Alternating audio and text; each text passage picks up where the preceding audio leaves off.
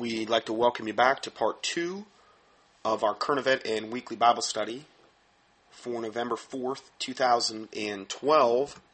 And next report is entitled Islam in the World to Accept New Nazi State Around Jerusalem. A Muslim-controlled Palestinian state will be as free from Jews as Nazi Germany was during the Holocaust. Neville Chamberlain made, quote, peace with Hitler and sold Czechoslovakia to the Nazis. And this is a picture of this particular event. There's a lot of pictures in this part of the report. The world is sleeping and the political leaders in the West are preparing for a Palestinian state. In this statehood, if the Muslims get their way, the Jews will be rejected citizenship and denied any rights to properties. If the Muslims truly get their way, they'll be driven into the sea, as Yasser Arafat said. That's their ultimate goal, is total annihilation of the Jews and then the great state in America. Is how they view us. There is already a death penalty for Arabs selling land to Jews, and it's enforced by the Palestinian Authority in Ramallah. There are 2 million Arabs with full Israeli citizenship, most of them Muslims. To build an Islamic state with no Jews, that is real racism. So let's go further here.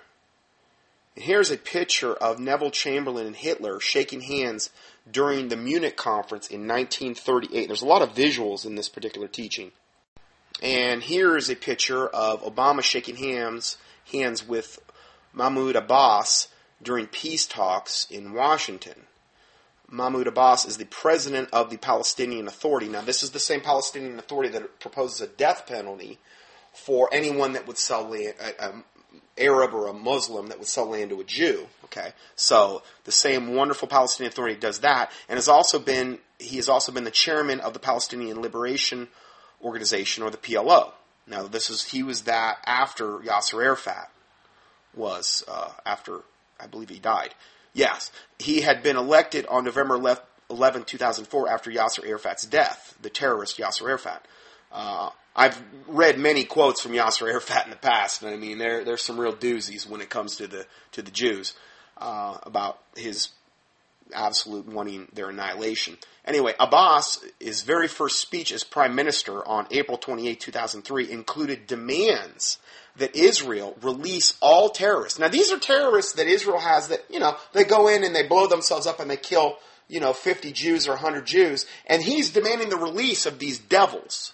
Okay? That seems reasonable to me. I mean, and then, as if you release them, what do you think they're going to go do? They want to be martyrs.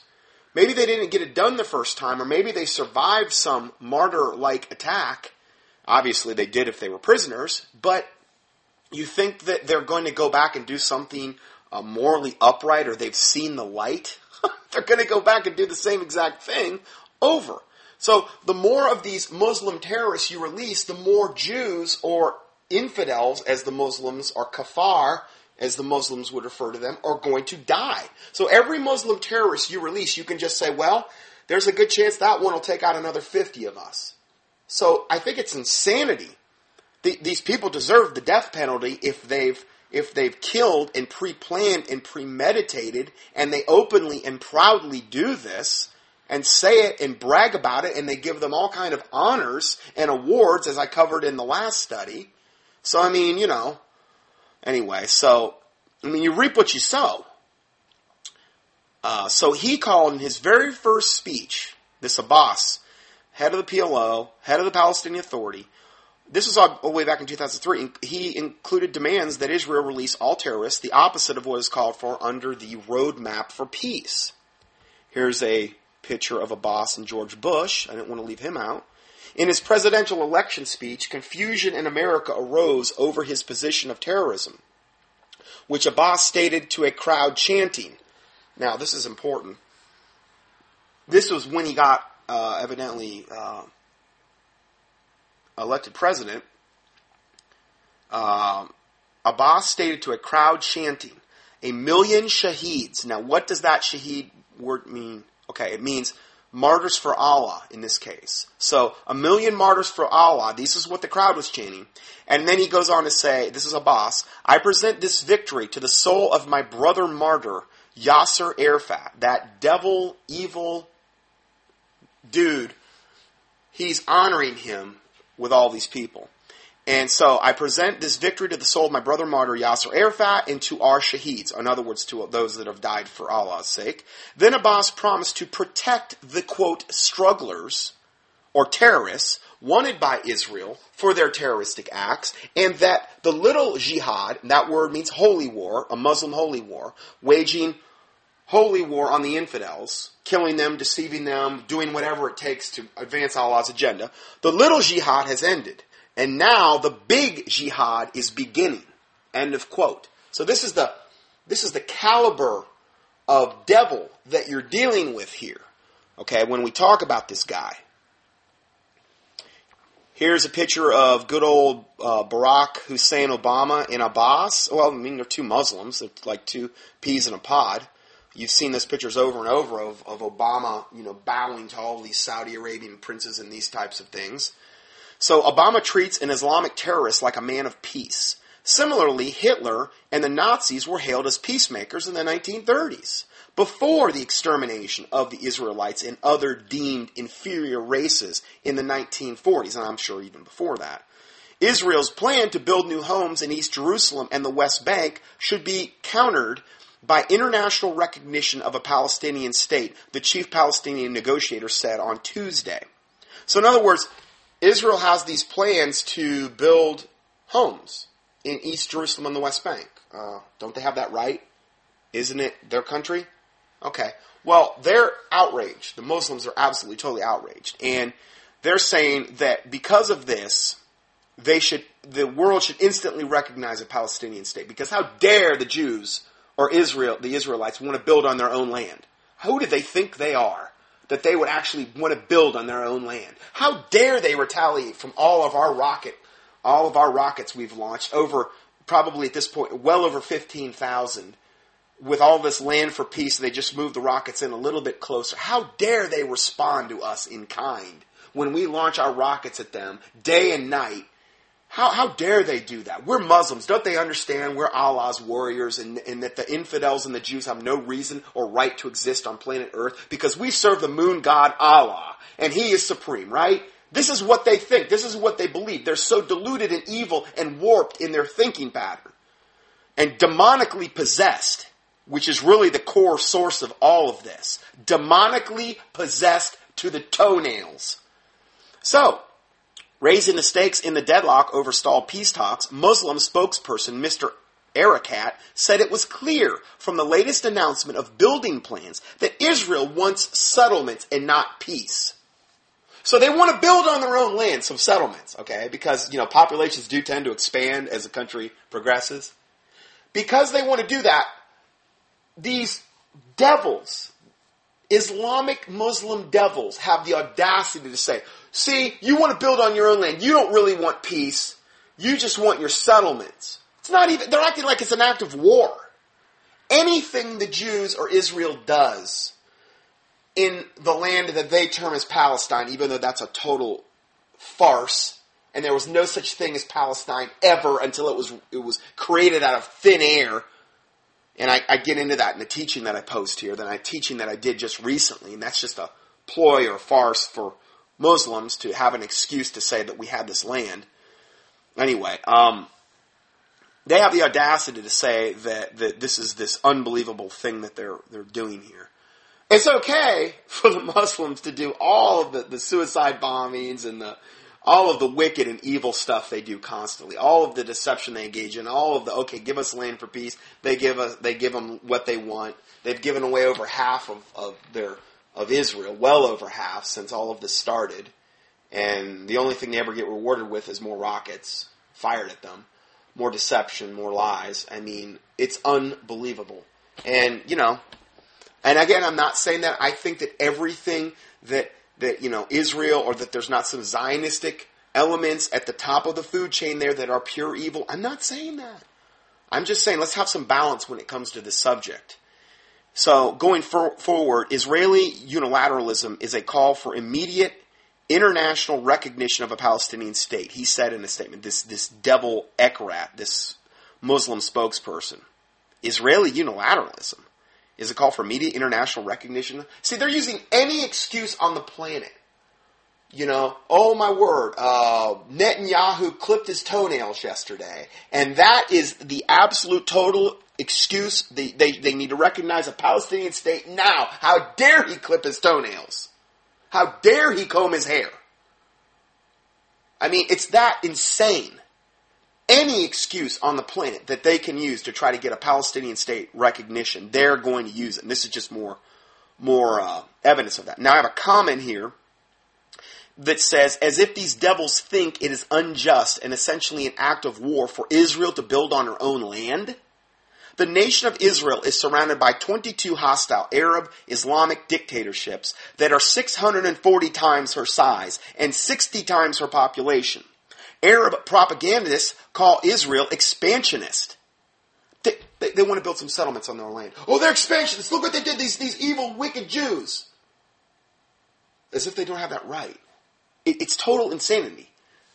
So, Arab propagandists call Israel expansionist, but there is obviously no truth to the statement made, as Israel occupies 1/6 of 1% of the lands called Arab.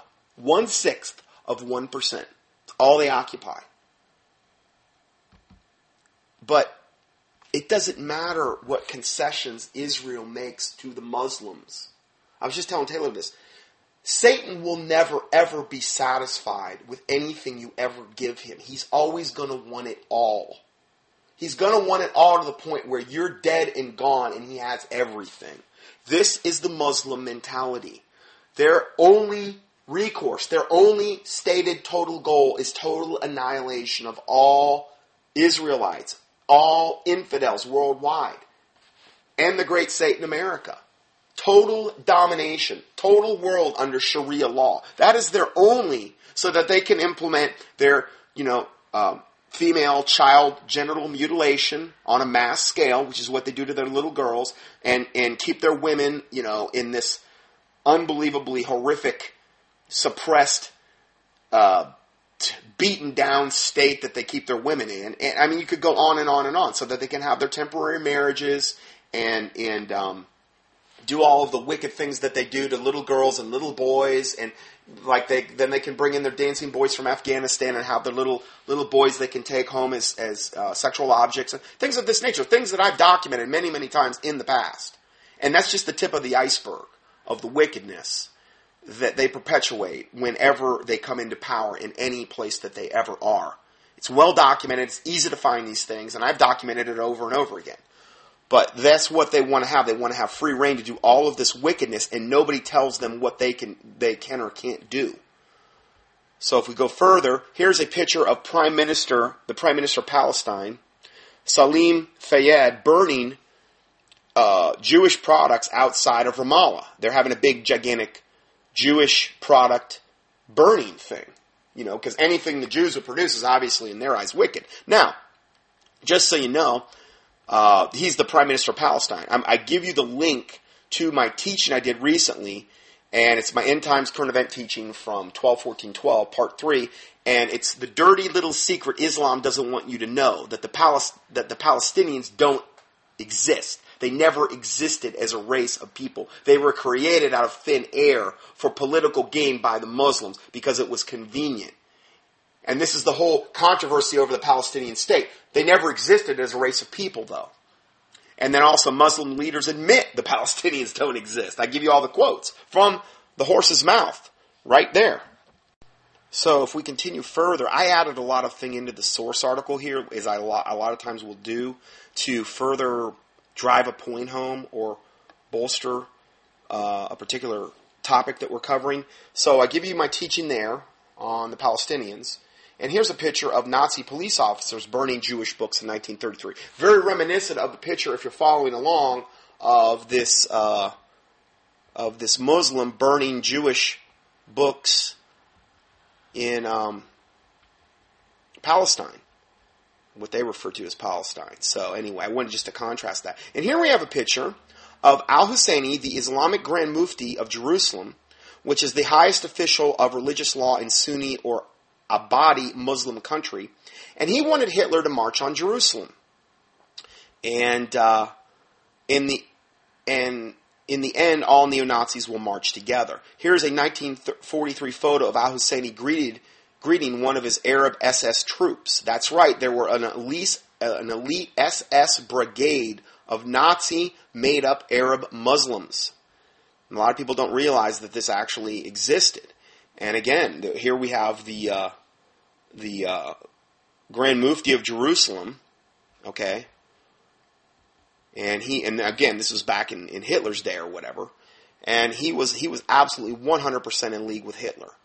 Here is where the Grand Mufti actually meets Heinrich Himmler. Okay, here's a picture of that. Here's a picture of chilling with his good friend Adolf Hitler.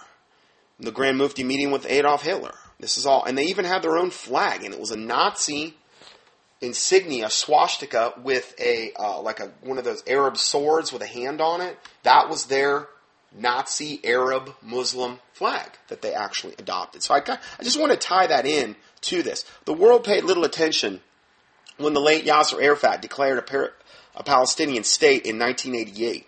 But political winds have shifted, and now Israel is seriously concerned that the Palestinian president Mahmoud Abbas might win recognition.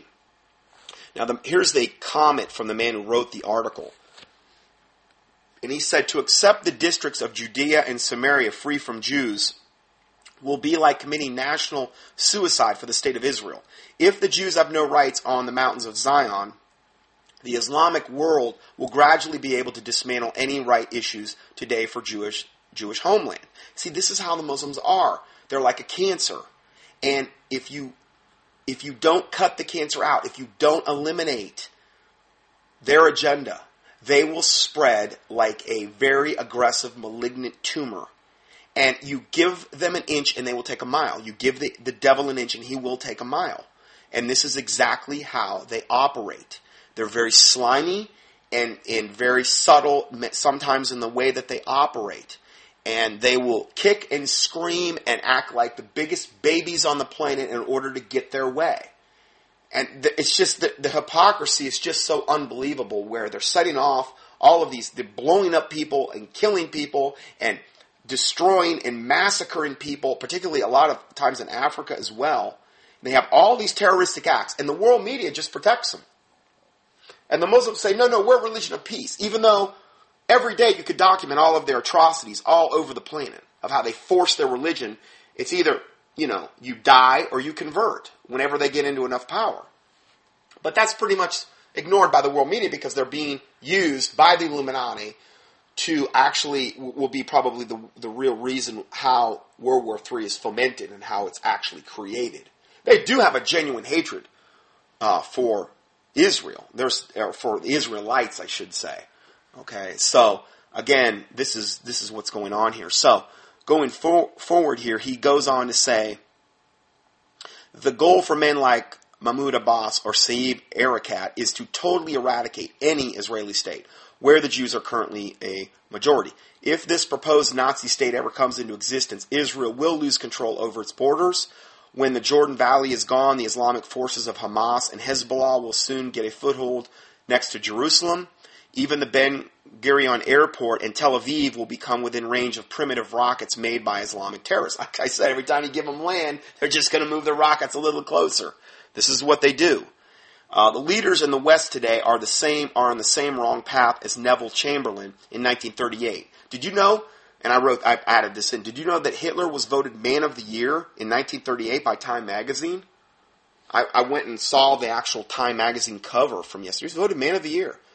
But again, mainstream liberal media will protect people like Hitler or the Muslims or these types of things because there's an agenda afoot by the Illuminati to use these types in order to ultimately advance their agenda, to bring their Hegelian dialectic.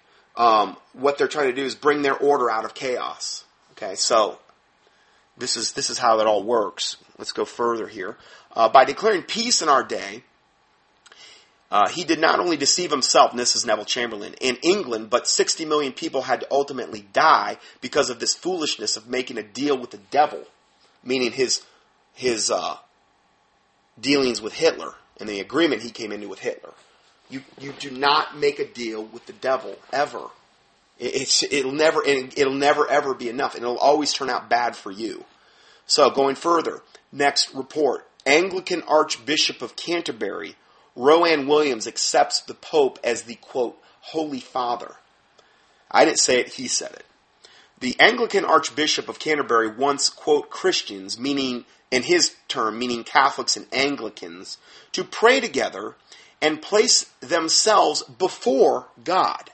You heard that right. I'll get to that in a second. The Anglican Church is on its way back to Rome, as if it hadn't already been there. But anyway, and eager to serve the Pope in the Vatican. Rowan Williams, the current Anglican Archbishop, was invited to the Roman Catholic Synod of Bishops for the new evangelization and to express his views on the Second Vatican Council. Williams addressed the Pope as, quote, Your Holiness. I would address him as Your Unholiness. But anyway, that's his choice. So he addressed the Pope as Your Holiness and underlined the need for full church unity. Hey, you got to have a one world religion under Antichrist and the false prophet, right? Well, it's got to come about in this particular way. You're going to see all of these religions. Here's a picture of that Ratzinger. He looks like a rat. And this Rowan Williams, who looks like, the father of Satan, essentially, these pictures of this guy. I'm sorry, but the guy really looks evil. I mean, these guys can't even hide it. I mean, this guy has got eyebrows that literally he could comb back into his hair. They're so long. I mean, I've never seen anything like it. I mean, literally when he goes to the barber, he's got to probably have his eyebrows and his hair done at the same time because they're two separate entities in and under themselves. Anyway, so there's a wonderful picture I posted of him. And this is Rowan Williams. There's an article that was written about him. Rowan Williams may or may not be the Antichrist. Now, this was the Telegraph of the UK, a mainstream paper. This is what they said about the guy. I'm not going to get into what they said about him, but it was entitled Rowan Williams may or may not be the Antichrist. And when you see this picture, all you have to do is look at him to understand how evil he is. Ratzinger looks, totally demon-possessed to the toenails. So these guys really make a great team because, they're beyond creepy. Really beyond creepy. So it goes on to say the most evil man in the universe, possibly, is how they're classifying this guy. And they go on to state their case. And here's a picture of this Rowan kissing Pope John Paul's ring. And so he has had a lot of dealings with the Pope. And he's got his head bowed, kissing the ring of the Pope, which is a total sign of submission, obviously. Rowan goes on to say, praying together isn't just a casual thing, a marginal activity, he said, meaning the Anglicans and the Catholics praying together. And it's not a marginal thing, I agree. When divided, he says, Christians share the prayer of the church, even if they cannot share the fullness of that prayer in the Eucharist, they are placing themselves before God together and showing the world what it means to be a Christian. They're placing themselves before God. Why would you ever want to do that? God said, I will have no other gods before me, including yourself if you want to think of yourself as a little god, like a lot of people fancy themselves. It says they are placing themselves before God together and showing the world what it means to be a Christian. So, in other words, what it means to be a Christian is placing myself before God. This guy is so demon-possessed, he can't even think straight. He sure can't talk straight, making statements like this. And then he says, talking about this unity through the fullness of prayer in the Eucharist. Now, I did a teaching called National Council of Churches Affirms the Catholic Church as the One True Church, where I talk about the Eucharist and the blasphemousness of the Eucharist in the Catholic communion, and I'll just read you that little excerpt. I posted the teaching here so you can click on it. This teaching will also extensively cover the Catholic's obsession with the Eucharist and how this practice equates to repackaged pagan sun worship. Okay, but the bulk of the study, which also relates heavily to this Anglican Catholic yoking up here that we're talking about, is covered here because it's the National Council of Churches affirms that the Catholic Church as the one true church. Did you know that that's already been said? This was from a teaching I did on July 22nd, 2007. Okay, 5 years ago. Over 5. National Council of Churches affirms that the Catholic Church is the one true church. Now, I'll get into who the National Council of Churches is in a minute here. Because you could say, well, is it some little fringe group? No, it's not a little fringe group. It's a lot of the big boys in the whole apostate 501c3 sold our soul to Satan religious. I'm not saying all the people in those movements have sold their soul to Satan, but the people at the top sure have. In response to the Pope's recent announcement that the Catholic Church is the one true church and all other denominations are just pretenders, I received the following link, and this is my commentary, and I post the link here, to a news announcement from the National Council of Churches that stated, and this is an official statement from the National Council of Churches, it said, quote, "The Vatican statement released Tuesday reaffirmed that the Catholic Church is the one true church. Even if elements of truth can be found in separated churches," like the Protestant denominations in their eyes, "and communities such as the Protestant Orthodox churches." In other words, they didn't say anything to refute this statement. They affirmed it. Okay?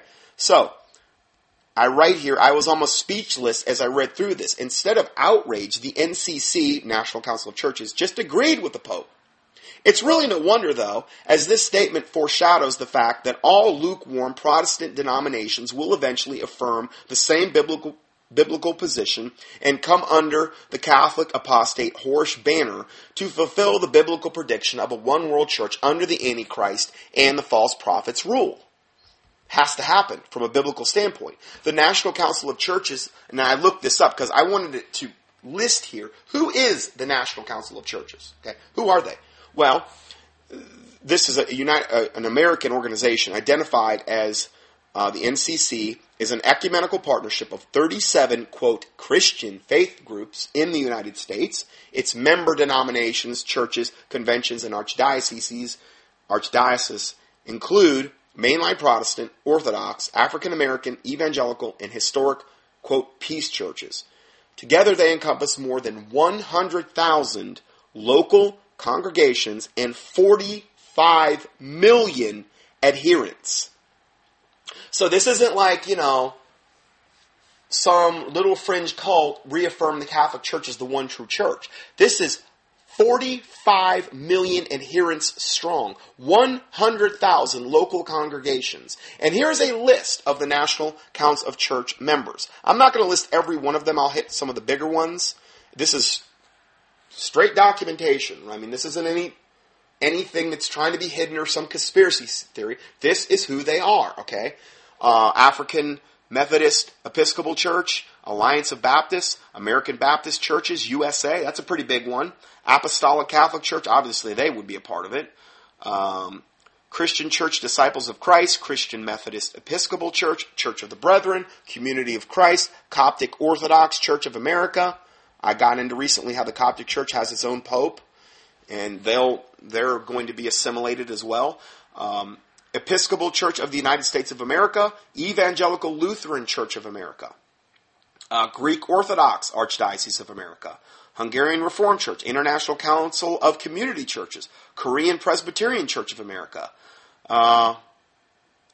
National Baptist Convention of America, National Baptist Convention USA, Inc., National Missionary Baptist Convention of America. A lot of people say, oh, no way, not Baptist. Yeah, they're all falling in line. Orthodox Churches of America, Russian Orthodox Church, Philadelphia Yearly Meeting of Religious Society of Friends, Polish National Catholic Church, Presbyterian Church, USA, Progressive National Baptist Convention, Reformed Church of America, Serbian Orthodox Church, Swedenborgian Church of North America, Syrian Orthodox Church of Antioch, Ukrainian Orthodox Church of USA, United Church of Christ, and United Methodist Church. 45 million. You got to be real careful who you yoke up with. You got to be real careful who you yoke up with, is all I can say. You go to one of these 501c3 churches. I haven't been in one for years. I've been there, done it, and it was one of the best things I ever did coming out. But then you'll say, well, where am I going to go? Listen, pray and fast about it. I don't have a good answer for that. My listeners are splintered, as I believe the remnant is worldwide, into little pockets. And, you pray and you fast about it. But, I would rather be separated by truth than yoked up in apostasy. And these churches are 501c3 corporate organizations yoked up with the government, 99.99% of them. They will be assimilated into the coming one world whore religious system. They're already halfway there. They're created by the state. They have to abide by IRS guidelines. And they are on that train going into the one world church. And here we have tons and tons of proof of that, because if these 37 denominations are, and some big boys there, okay, are willing to acknowledge that the Catholic Church is the one true church, then if they're believing that, obviously they're looking to be ultimately assimilated into the mother whore, Black Death cult, Catholic cult. Obviously they are. Even with its pedophile priesthood and the fact that it has at least, and probably is very conservative, at least 50 million the martyrs, the blood of the martyrs that they have on their hands, and all of the atrocities of the Catholic Church throughout the ages. It's just repackaged paganism, is all it is. They're willing to overlook all of that and say, yes, we want to be yoked up with you, and we're telling you ahead of time, you are the one true church, and here we are, and we're just in the staging area to be assimilated by the Catholic Church Borg, essentially, to use a Star Trek euphemism or whatever. Anyway, so, also in this teaching, and this is a description of this teaching I did on the National Council of Church. This teaching will dovetail into the teaching I did on the Catholic Expose, and also the one I did on Billy Graham. It's entitled Billy Graham, Homosexuals, Catholics, and Apostasy. If you think Billy Graham or whatever is on the right track, you might want to listen to that teaching, because he's all part of this as well. You will also learn how the Catholic Church has officially removed the second commandment regarding idol worship. Well, how could they have all the big idol business they do every year? I mean, they make millions and millions, probably billions every year just on idols alone that they make. They got their Mary idol, they got their St. Joseph idol, they got all their medallions, they got all these rosary beads, all this garbage. The rosaries, all those are Hindu prayer beads. They got that from Hinduism. Okay? Just like Hitler got the swastika from Hinduism, he just reversed it. Well, the Catholics got the whole concept of the rosary from the Hindus because they had the Hindu prayer beads. They just incorporated that into a rosary and put a crucifix on it. That's all they did. It's all idolatry, paganism. All of it is rooted in evil. Okay? I don't have anything to do with any of that garbage. But the Catholic Church has removed, and has for a long time, removed the second commandment regarding idol worship, and compensated for this by splitting the 10th commandment to cover their blasphemous tracts. So they still have 10 commandments, they just split the 10th commandment in two and removed the one about idol worship. How convenient is that? That is how evil they are. I mean, don't think I'm biased. Sorry. Anyway, so back to their main report. Preparing to retire, Rowan Williams said he obviously was disappointed that the efforts to promote full, visible Christian unity had not progressed further. Spoken like Satan himself. But no one could deny that Christians pray and work together today in a way that would have been unimaginable in the 50s. Well, yeah, we're getting closer to the one world religion. And they're not Christians. They're pseudo-apostate, lukewarm Christians, if you want to put that veneer on. But you have to have other adjectives in front, because they're not real Christians. And then this is the exact words of Williams in his address to the Pope. Quote, I am deeply honored by the Holy Father's invitation. He has the audacity to refer to that devil as the Holy Father. Okay? He says, I am deeply honored by the Holy Father's invitation to speak in this gathering. As the psalmist says, and then he goes into some Latin tirade here, which translates to, how good and pleasant it is when brethren dwell together in unity. Okay, where it says that in Psalms. Okay, The gathering of bishops in synod for the good of all Christ's people is the one of those disciplines that sustain the health of Christ's church. End of quote. You'll hear my response to this. Anyway, going further, the guy that wrote the article, Ivar, he comments, I will never get tired of warning Christians not to listen to men like Rowan Williams. Not following reprobates like this is a matter of refusing the blessings from heaven and eventually a matter of eternity in heaven or hell. You follow a guy like this, you're going to wind up in hell.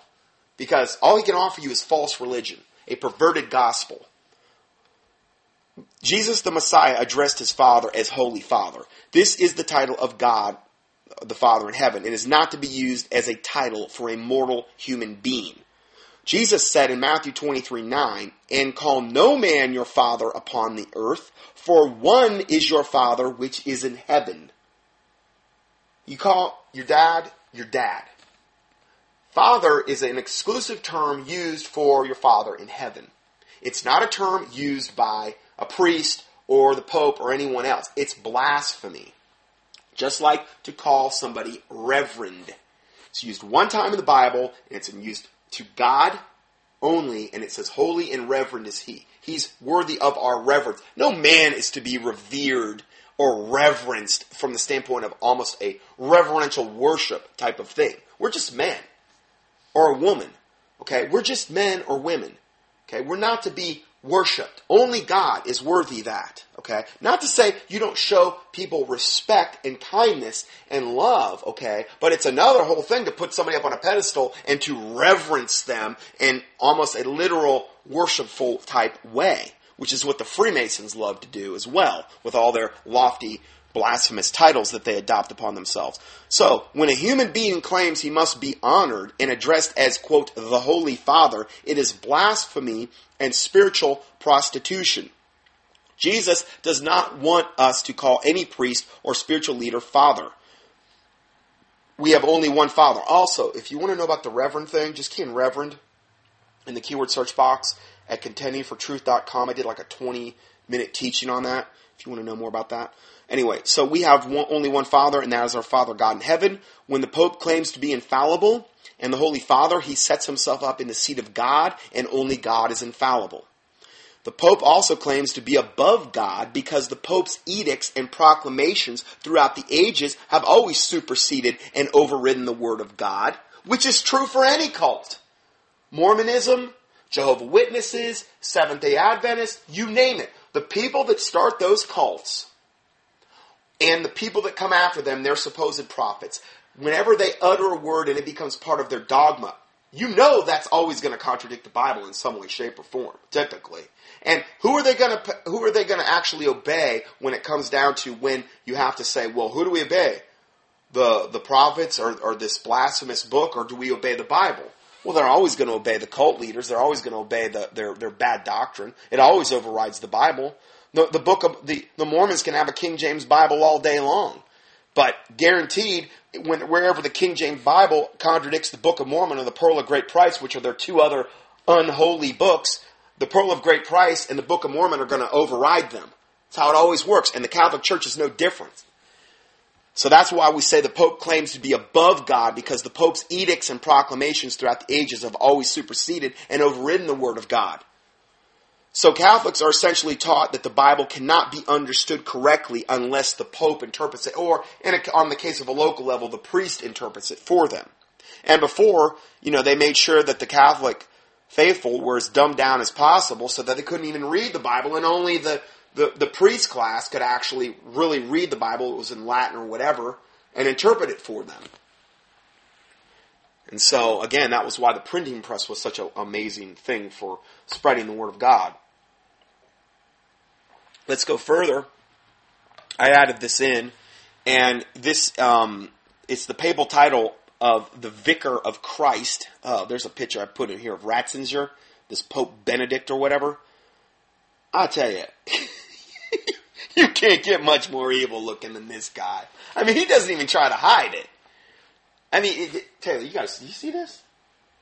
I'm showing Taylor. I want to show Taylor this picture. It's unbelievable that any Catholic could follow this guy. All you've got to do is take one look at him to know the man is pure evil. Okay? And, I mean, Pope John Paul II wasn't near as nefarious looking as this guy, okay? This guy's just way out in the open, okay? He's not even trying to hide it. But anyway, I guess, anyway.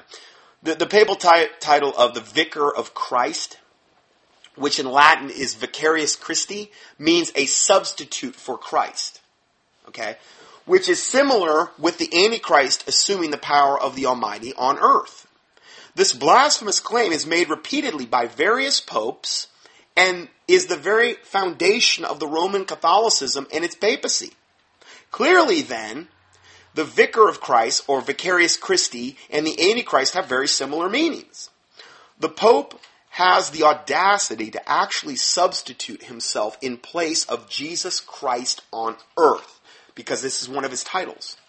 Okay. Pictured above is a photograph of the Pope's Triple Crown taken from the Vatican Museum. Did you know the Pope won the Triple Crown in the horse racing era? No, sorry, I made that up. Anyway, it's a photograph of the Pope's Triple Crown taken from the Vatican Museum with the inscription of Vicarius Filii Dei, which literally means substitute for the Son of God.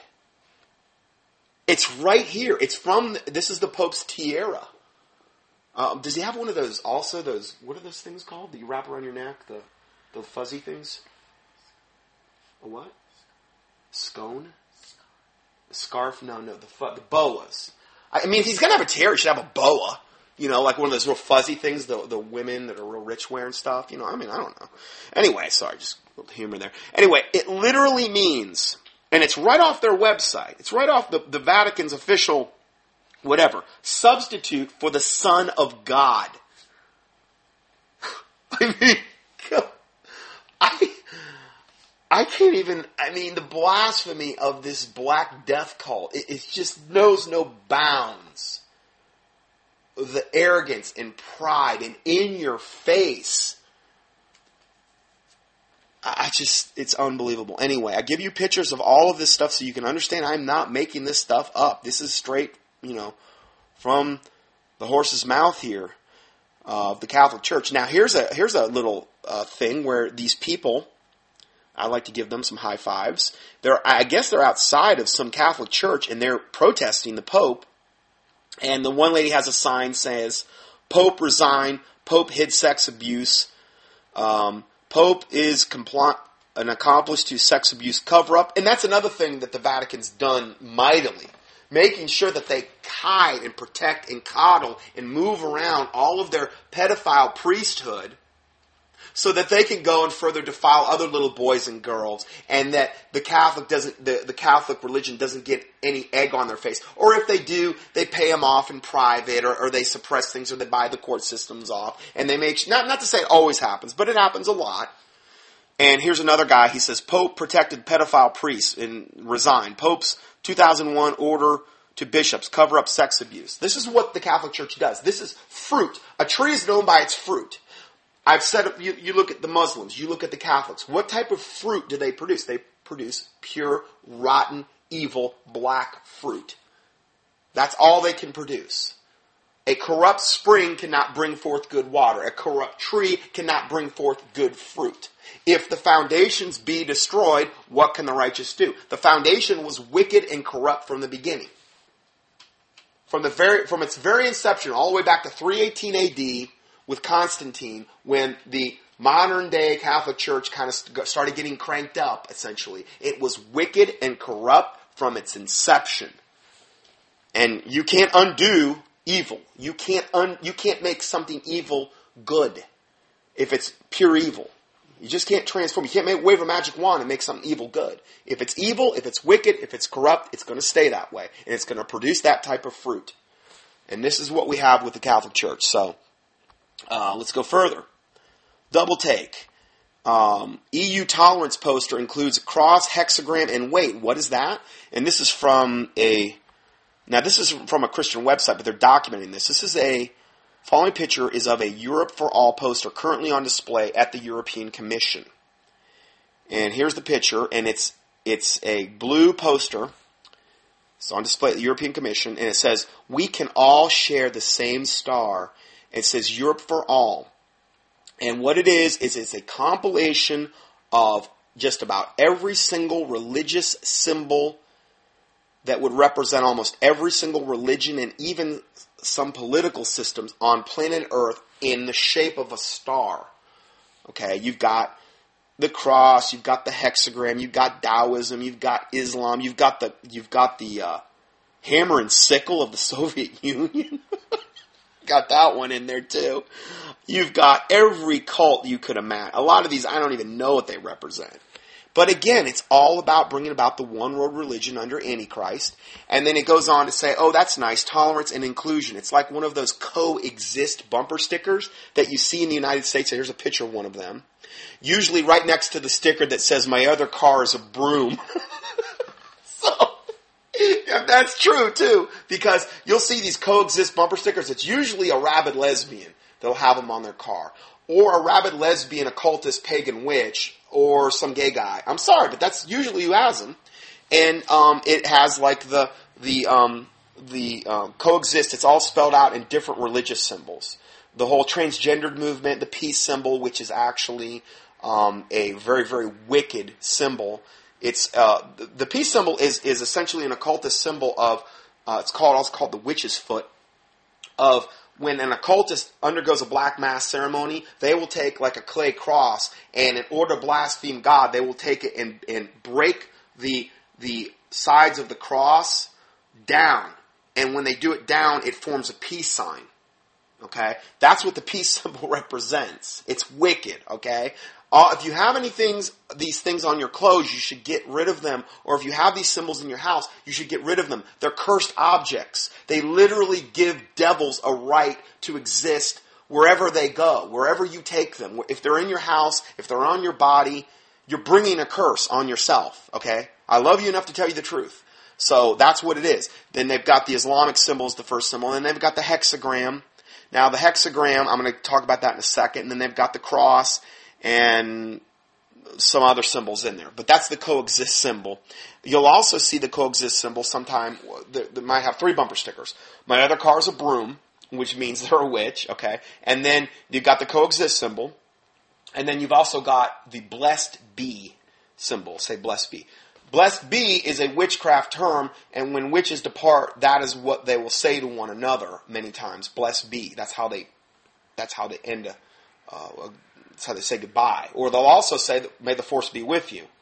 I know this is a Star Wars term, but it actually comes straight out of witchcraft. Star Wars is a very witchcraft-based type of show, brainwashing propaganda. So anyway, I give you here my teaching on the hexagram, the mark of the beast, and the Hebrew roots connection.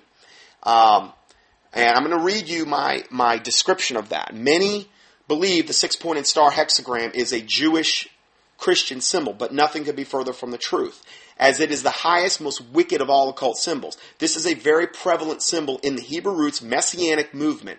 The 6-pointed star hexagram is a curse mark, no matter how you have it. It's a hexagram. What is a hex? It's a curse. Okay? 6-pointed star is a curse symbol no matter what way you cut it. Star, whether you want to call it Star of David, Solomon's seal. And let me tell you, David never had nothing to do with this symbol. Solomon, that's a different story. He got off into some major idolatry, okay, at one point. But anyway, double triangle, shield of David, whatever. When an occult practitioner puts a curse on someone, he many times uses a hexagram. And then it goes on to say, Bible in Romans 10:1-2, brethren, my heart's desire and prayer to God for Israel is that they might be saved. For I bear them record that they have a zeal of God, but not according to knowledge. Israel adopting the hexagram as their national symbol is an example of them maybe saying they have a zeal for God to a certain extent, even though I know a lot of them are not there, okay? But not according to knowledge. Now that would apply to a Christian wearing one as well, or anyone else wearing one, okay? You have to be real careful what you're wearing and what symbols you're adopting. Because you could think that, I'm doing this, and I'm doing this, and that makes me holier and better. Always using these sacred names, these supposed Hebrew sacred names for God. particularly Yahweh. I don't mess with that stuff. You key in sacred names in the keyword search box at contendingfortruth.com. You're going to find that if you're using that term Yahweh, you and many, many thousands and thousands of occultists have a whole lot in common. Okay?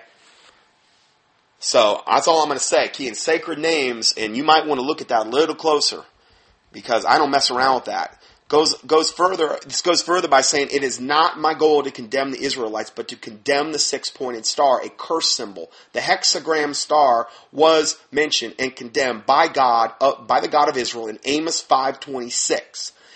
And it was called by him the star of your god Moloch, and otherwise called Chun. This isn't a 5-point star. This is a hexagram, and I prove it in the study with visuals and all type of pictures. Okay, reference was also made to the Israelites having it in the wilderness in Acts 7:43 by Stephen.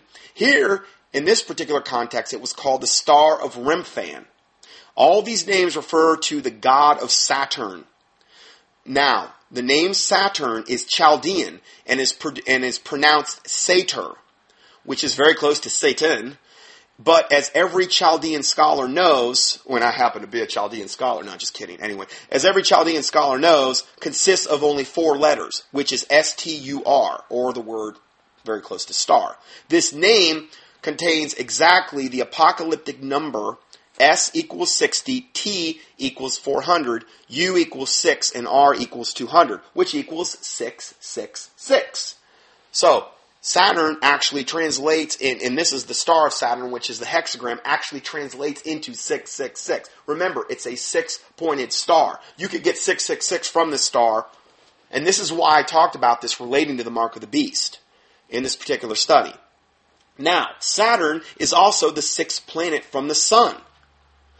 And it has 6 letters, and Saturn is associated with Satan, which has a very similar spelling. I mean, my word. We're supposed to abstain from all appearance of evil. There's so many red flags with this hexagram. You know, it's almost, again, I'm only just giving you my table of contents. This is a long teaching I did on this. Now, the other thing, I did a teaching called The Cross of Christ versus the Accursed Tree. Okay? In this study, we will look at the difference between the cross of Christ and the accursed tree of the Bible. The cross symbol in various forms has been used both as a religious symbol and as an ornament from the dawn of man's civilization. Understand that way before Jesus was crucified on the cross, it was used as a religious symbol and an ornament from the dawn of man's civilization. Various objects dating from periods long before the Christian era have been found marked with crosses of different designs in almost every part of the old world, and they were used in paganism. I'm sorry. But this was way before Christ was ever crucified. The cross symbol was found in Scandinavia as the Tau cross, symbolized the hammer of god Thor. In Hinduism, the vertical shaft represents the higher celestial states of being. The horizontal bar represents the lower earthly states. The Ankh cross, which is different than a regular cross, is from Egypt, which is a Tau cross topped by an inverted tear shape, and is associated with the false god Mat, their goddess of truth. It also represents the sexual union of Isis and Osiris. The use of a human effigy on a cross in the form of a scarecrow has been used from ancient times also. In historic times, a human would be sacrificed and hung on a cross, just the way that many churches and of the Christian religion depicts today. The sacrifice would later be chopped to pieces. His blood and pieces of flesh were widely distributed and buried to encourage crop fertility. Okay, this is the history of the cross in general here. Okay, the first crucifixion scenes. Now, this is very important. The first crucifixion scenes didn't appear in Christian art until the 7th century by, guess who? The Catholic Church.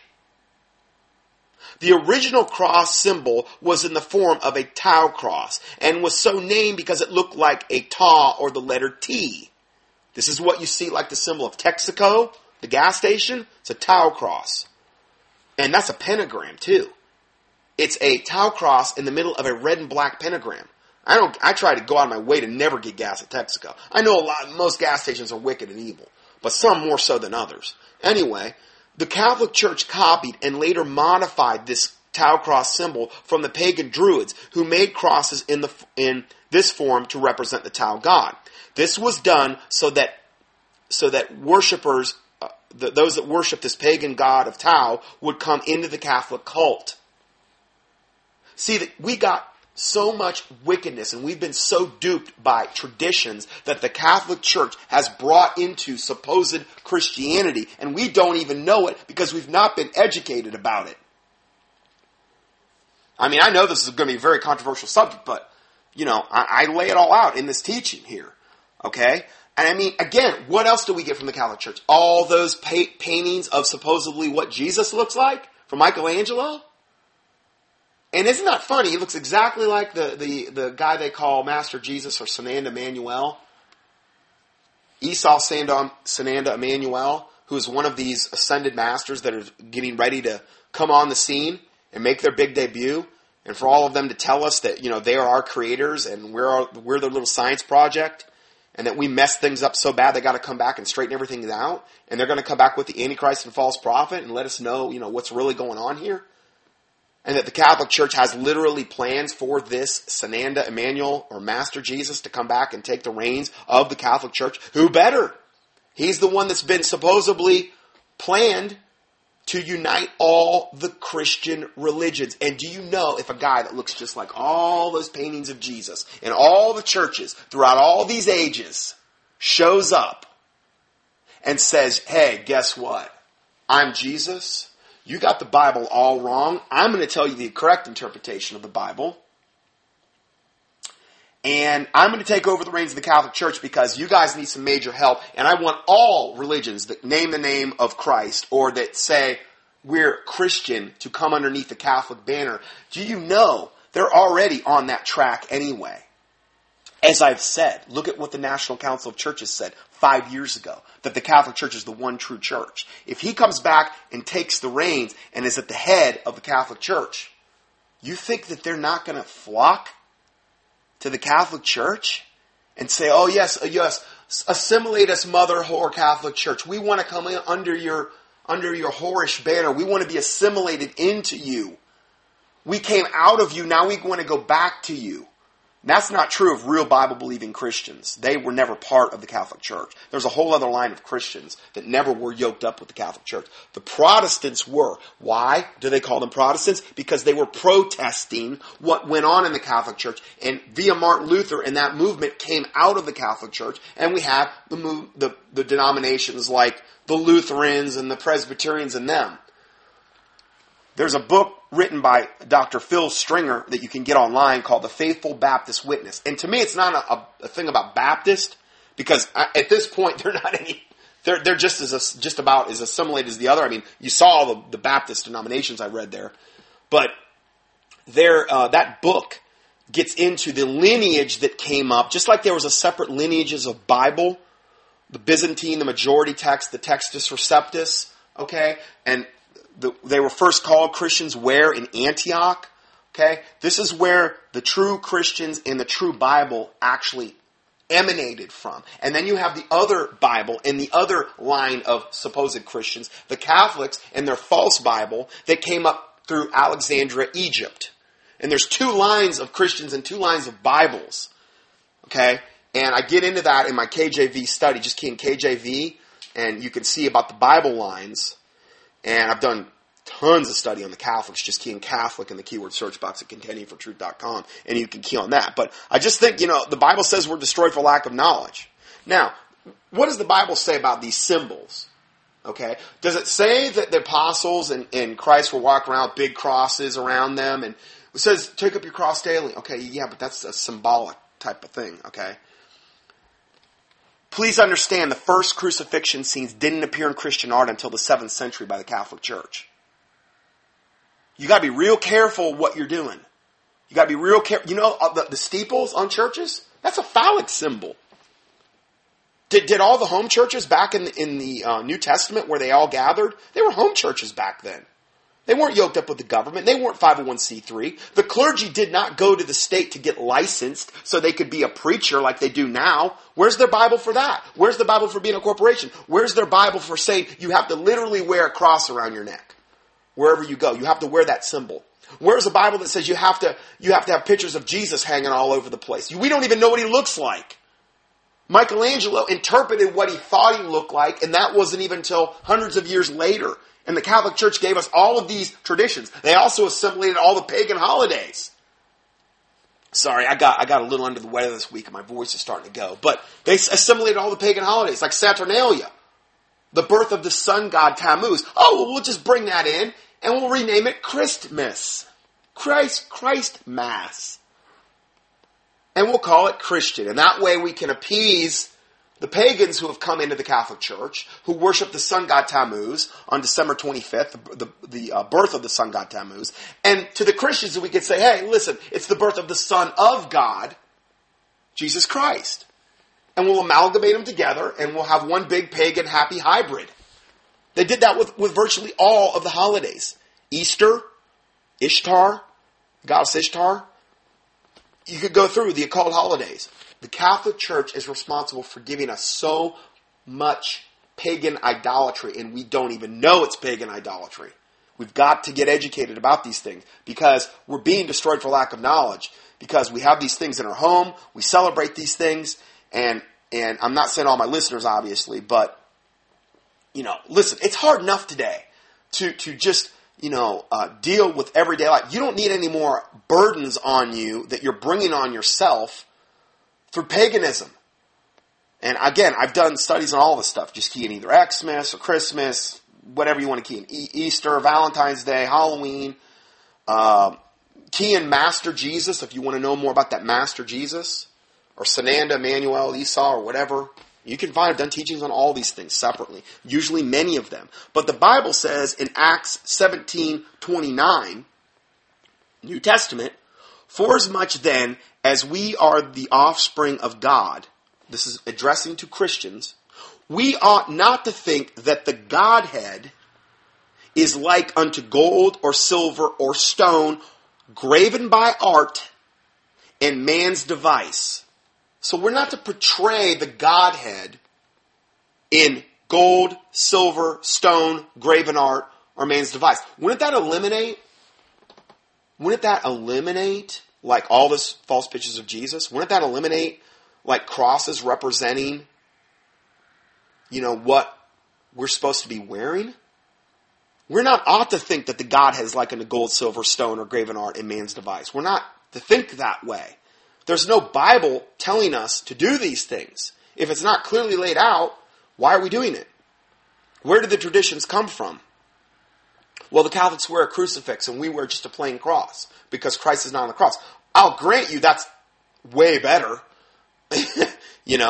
I'm just, I'm going to err on the side of safety and not wear them. I'm just not going to wear them. I just don't see, I see more warnings about this. I look at where these traditions came from and all of the red flags associated with it, and I cannot put myself in that position where I'm going to adopt these things into my life. Okay, and then it goes on the next verse, "And at times of this ignorance God winked at." So in other words, people going around unknowingly wearing a cross or whatever, the times of this ignorance God winked at. "But now commandeth all men everywhere to repent." So once you become responsible for the information, once you know it, like if you listen to this teaching and you're like, wow, well then now you're responsible. "And to whom much is given, much is required." And we have to be careful that we do not reject truth, because if we reject truth, then our consciences will start to become hardened. God's not going to continually give us more truth if we continue to reject that truth.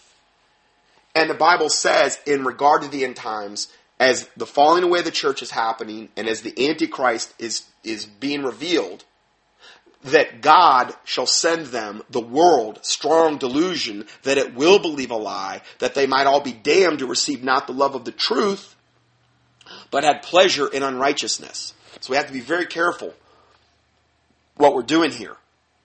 Now, back to the main article.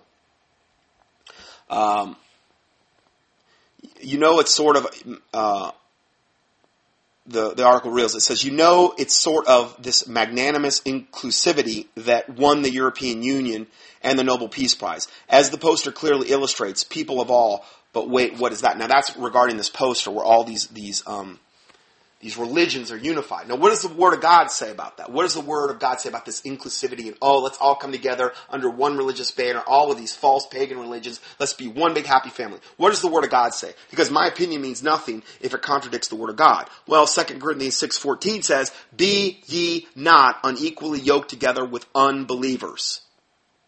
For what fellowship hath righteousness with unrighteousness? And what communion hath light with darkness?"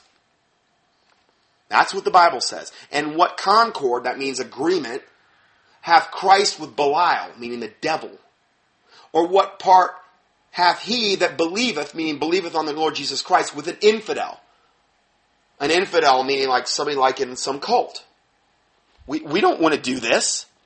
"And what agreement hath the temple of God with idols? For ye," meaning born-again Christians, "for ye are the temple of the living God, as God hath said, I will dwell in them and walk in them, and I will be their God, and they shall be my people. Wherefore," this is the conclusion of the matter, "wherefore come out from among them, and be ye separate, saith the Lord, and touch not the unclean thing, and I will receive you." Okay, "and I will be a father unto you, and ye shall be my sons and daughters, saith the Lord Almighty." Okay, so if we want God to be like a father to us, and we want to be his sons and daughters, then we need to come out from among them and be separate, saith the Lord, and touch not the unclean thing. All of these pseudo-Christian religions yoking up with other cults and these types of things, that's an abomination to God. That is an absolute total abomination to God. It is the exact opposite of what the Bible says to do. Now, here's an interesting verse that relates to this subject. Proverbs 21:16, "The man that wandereth out of the way of understanding shall remain in the congregation of the dead." What a verse that is. The man that shall wander out of the way of understanding. Now that's the majority. That is the absolute, let's just say pseudo-Christianity worldwide. 501c3, corporate everything, some lukewarm religion, okay? "The man that wandereth out of the way of understanding," which is the norm, "shall remain in the congregation of the dead." That's how God views the vast majority of churches. That's the Laodicean church of Revelation 3, which is the time frame we're living in, where they're lukewarm, yet they think they're in need of nothing, but God is going to vomit them out of his mouth. And they say, they think we're rich and we're in need of nothing, we're pretty good. Yet in God's eyes, they're blind, wretched, weak, naked. Why? Because they've wandered out of the way of understanding. And they're going to remain in the congregation of the dead. The Bible, Jesus Christ said in Matthew 15:14, "They be blind leaders of the blind." This is what we're in reference to. "And if the blind lead the blind, both shall fall into the ditch." If your pastor is some lukewarm, whatever type of mainline denomination, feel good, whatever, he's blind.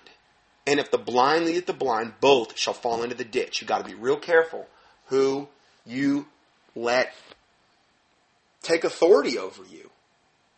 "While they promise them liberty, they themselves are the servants of corruption. For of whom a man is overcome, the same he is brought into bondage." If you let a man or a woman in a church setting, and particularly if you go there and sit there physically in their church, it's a different dynamic than listening to them on the TV. That can happen on TV too. I mean, that's a whole other subject, and that does happen to a lot of people. But if you go there, the spirits are more active. They have more right. They have more access to you because you've willingly went there and set yourself in subjection. You got to be real careful. This is all part of the falling away of the church that the Bible clearly predicted in 2 Thessalonians chapter 2. And God's going to send a strong delusion that they will believe a lie, that they might all be damned to receive not to love the truth. Wolves in sheep's clothing. Ministers that are ministers of Satan, but they're going to appear as ministers of righteousness, hirelings that have no true love for the sheep, but the true shepherd will lay down his life for the sheep. being destroyed for lack of knowledge. 2 Timothy 3:13, where it talks about that evil men and seducers shall wax worse and worse, deceiving and being deceived. It's going to be the norm. Now the Spirit speaketh expressly that in the latter times some shall depart from the faith, giving heed to seducing spirits and doctrines of devils, speaking lies and hypocrisy, and having their conscience seared with a hot iron. This is going to be the norm. Lest Satan get an advantage of us, for we are not ignorant of his devices. Most people are totally ignorant of Satan's devices, so they've totally been taken advantage of, and they don't even know it. It's the norm. And my children are destroyed for lack of knowledge, according to Hosea 4:6. And the Bible says, because thou hast rejected knowledge, I will also reject thee, and thou shalt be a priest to me no more. And I will also reject thy children. So your actions can also affect a lot of other people. So we just got to be really careful. You know, I'm not here to point you to me. I'm here to point you to truth and the Word of God. You know, I'm a man. I can fail you. I don't tell anybody to follow me. Okay? I'm just trying to be a liaison for you and bridge the gap between you and truth. You check this stuff out. You go check it out. You get into the King James Bible. You read that. And you'll find out that the stuff we're reporting on is easily verifiable. I'm not saying I never mess up, or I'm above reproach, or I think I know it all. If I got what I deserved, I'd get death and hell. I'd be the first to admit it. I'm just trying to... I've been there, done it. I've been in the deceived boat, majorly. You know? Grew up, totally New Age background, mom into yoga, party, all night long, my parents, lived to party, the whole 9 yards, Lutheran middle school, Catholic high school, hyper-charismania, to hardcore independent fundamental Baptist. I mean, I've been all over the spectrum, so I've kind of seen a lot of stuff. And I think God took me through that so I can help other people. So anyway, so they be blind leaders of the blind, and if the blind lead the blind, both shall fall in the ditch. Revelation 18:4, and I heard another voice from heaven saying, and again, this would apply to this, come out of her, my people, that ye be not partakers of her sins, and that ye receive not of her plagues. If you're in the corporate, lukewarm, mainline denomination, or whatever thing that you're into, and you stay in that, you have to understand, at some point you're going to have to come out of her, because she is not going to get any better. It may be tolerable right now for you in there, and you may have a lot of friends and these types of things, but there's going to come some point you have to realize that church you're in is going to be forced to either say, we're going to be assimilated into the beast system, and if their mainline denomination, guaranteed they're going to do it, and we want to take all you with us. That decision will 100% come. And the church is going to have to make it collectively, or you're going to have to make it individually for yourself. I'm just saying, it's a matter of fact. We're going to have a one-world religion, and all the mainline denominations are going to be assimilated into it. The Bible predicts it, and all the handwriting on the wall is there. I have given you a lot of proof of that today already. So, you come out of her, be not partakers of her sins, that you receive not of her plagues. You don't want any part of this stuff. For her sins have reached unto heaven, and God hath remembered her iniquities. Jesus Christ said, whosoever therefore shall confess me before men, Matthew 10:32, whosoever, let me just type that in here. Whosoever shall confess me before men, him will I confess also before my Father which is in heaven. Okay? But whosoever shall deny me before men, him will I also deny before my Father which is in heaven. And that's a warning to us.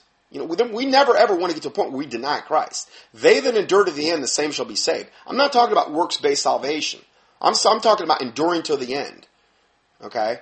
We don't want to ever turn our back on the Lord Jesus Christ, ever. So, then Jesus goes on to say, think not that I am come to send peace on earth. Now, these people who put up these posters, and the one world religion, and the Antichrist, the false prophet, and all of these religious leaders are all going to say, oh, no, we need peace. And how's the Antichrist going to come? As a man of peace. Most likely on the ashes of World War III, when people will be more desperate for peace than any other time that humanity's ever known. Because his timing's going to be impeccable. You watch. So, it goes on to say, think not that I am come to send peace on earth. He is the Prince of Peace. We will have peace during the 1,000-year millennial reign of Christ. There is peace in heaven. But on this earth right now, he's not coming to send peace. He says, I came not to send peace, but a sword. For I am come to set a man at variance against his father, and the daughter against her mother, and the daughter-in-law against her mother-in-law. And a man's foes shall be they of his own household. I get emails all the time from people. You know, my wife doesn't like me listening to you, or my husband doesn't like me listening to you. You know, they say, you know, I'm crazy, you're crazy, and yet they don't give any biblical justification at all. It's just their opinion. Well, the Bible says there is a way which seemeth right unto a man, but the end thereof are the ways of death. Proverbs 14:12 and 16:25. Well, sure. I mean, what I get into on a weekly basis is not fun. It goes against the absolute grain of mainline lukewarm Christianity and the world in general. It's shocking. It is in your face. It's not sugar-coated at all. I mean, my life's not a popularity contest, and neither is yours, you know? But am I therefore become your enemy because I tell you the truth? So they give their heartfelt opinions. No, I think you're crazy for listening to this guy. And that's about as far as it'll typically go. I got one the other day, a guy, his wife was mad at me and about the Christmas thing, because that's a big one. You know, and I don't pull any punches with Xmas, you know, Christ Mass, where we got from the Catholic Church. And I've done a whole bunch of teachings on it, exposing it. Just key in Xmas or whatever in the keyword search box. And, you know, that's a big one. That's the unholy grail for a lot of people. That's where they draw the line, man. Don't mess with Christmas. I don't care what justification you give me. Don't you confuse me with the facts because my mind is made up, is their opinion of it. Doesn't matter what I tell them. You know, I know how my heart feels during Christmas. Well, the heart is deceitful above all things and desperately wicked. Who can know it?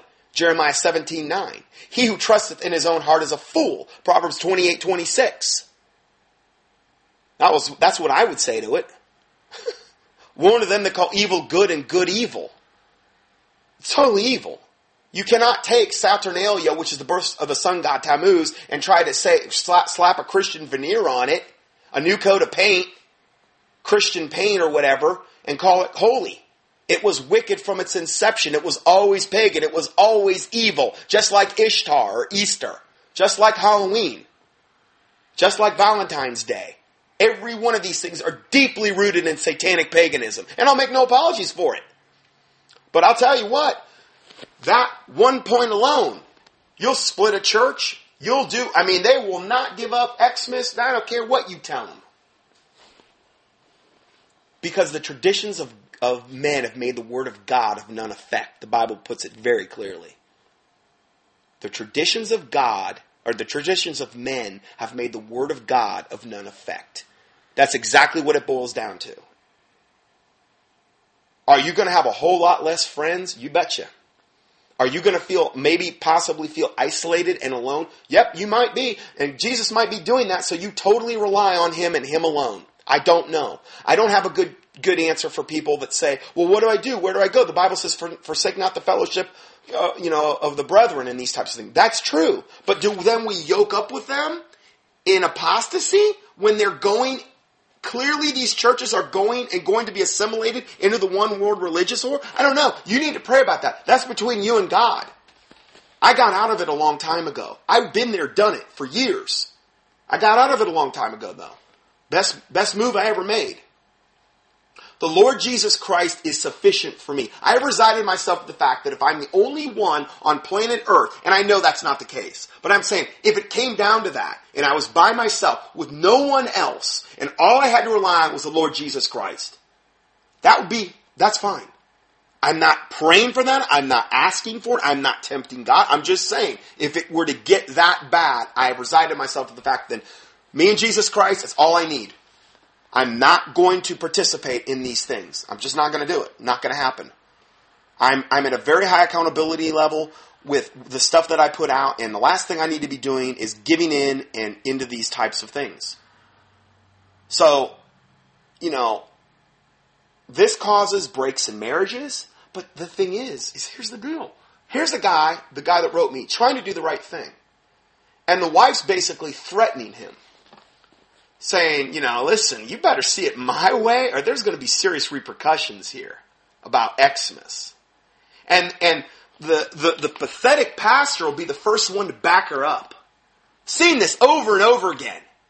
Backing up a good old pagan holiday. You better get on track, brother so-and-so or sister so-and-so, because, you're acting a little nutty.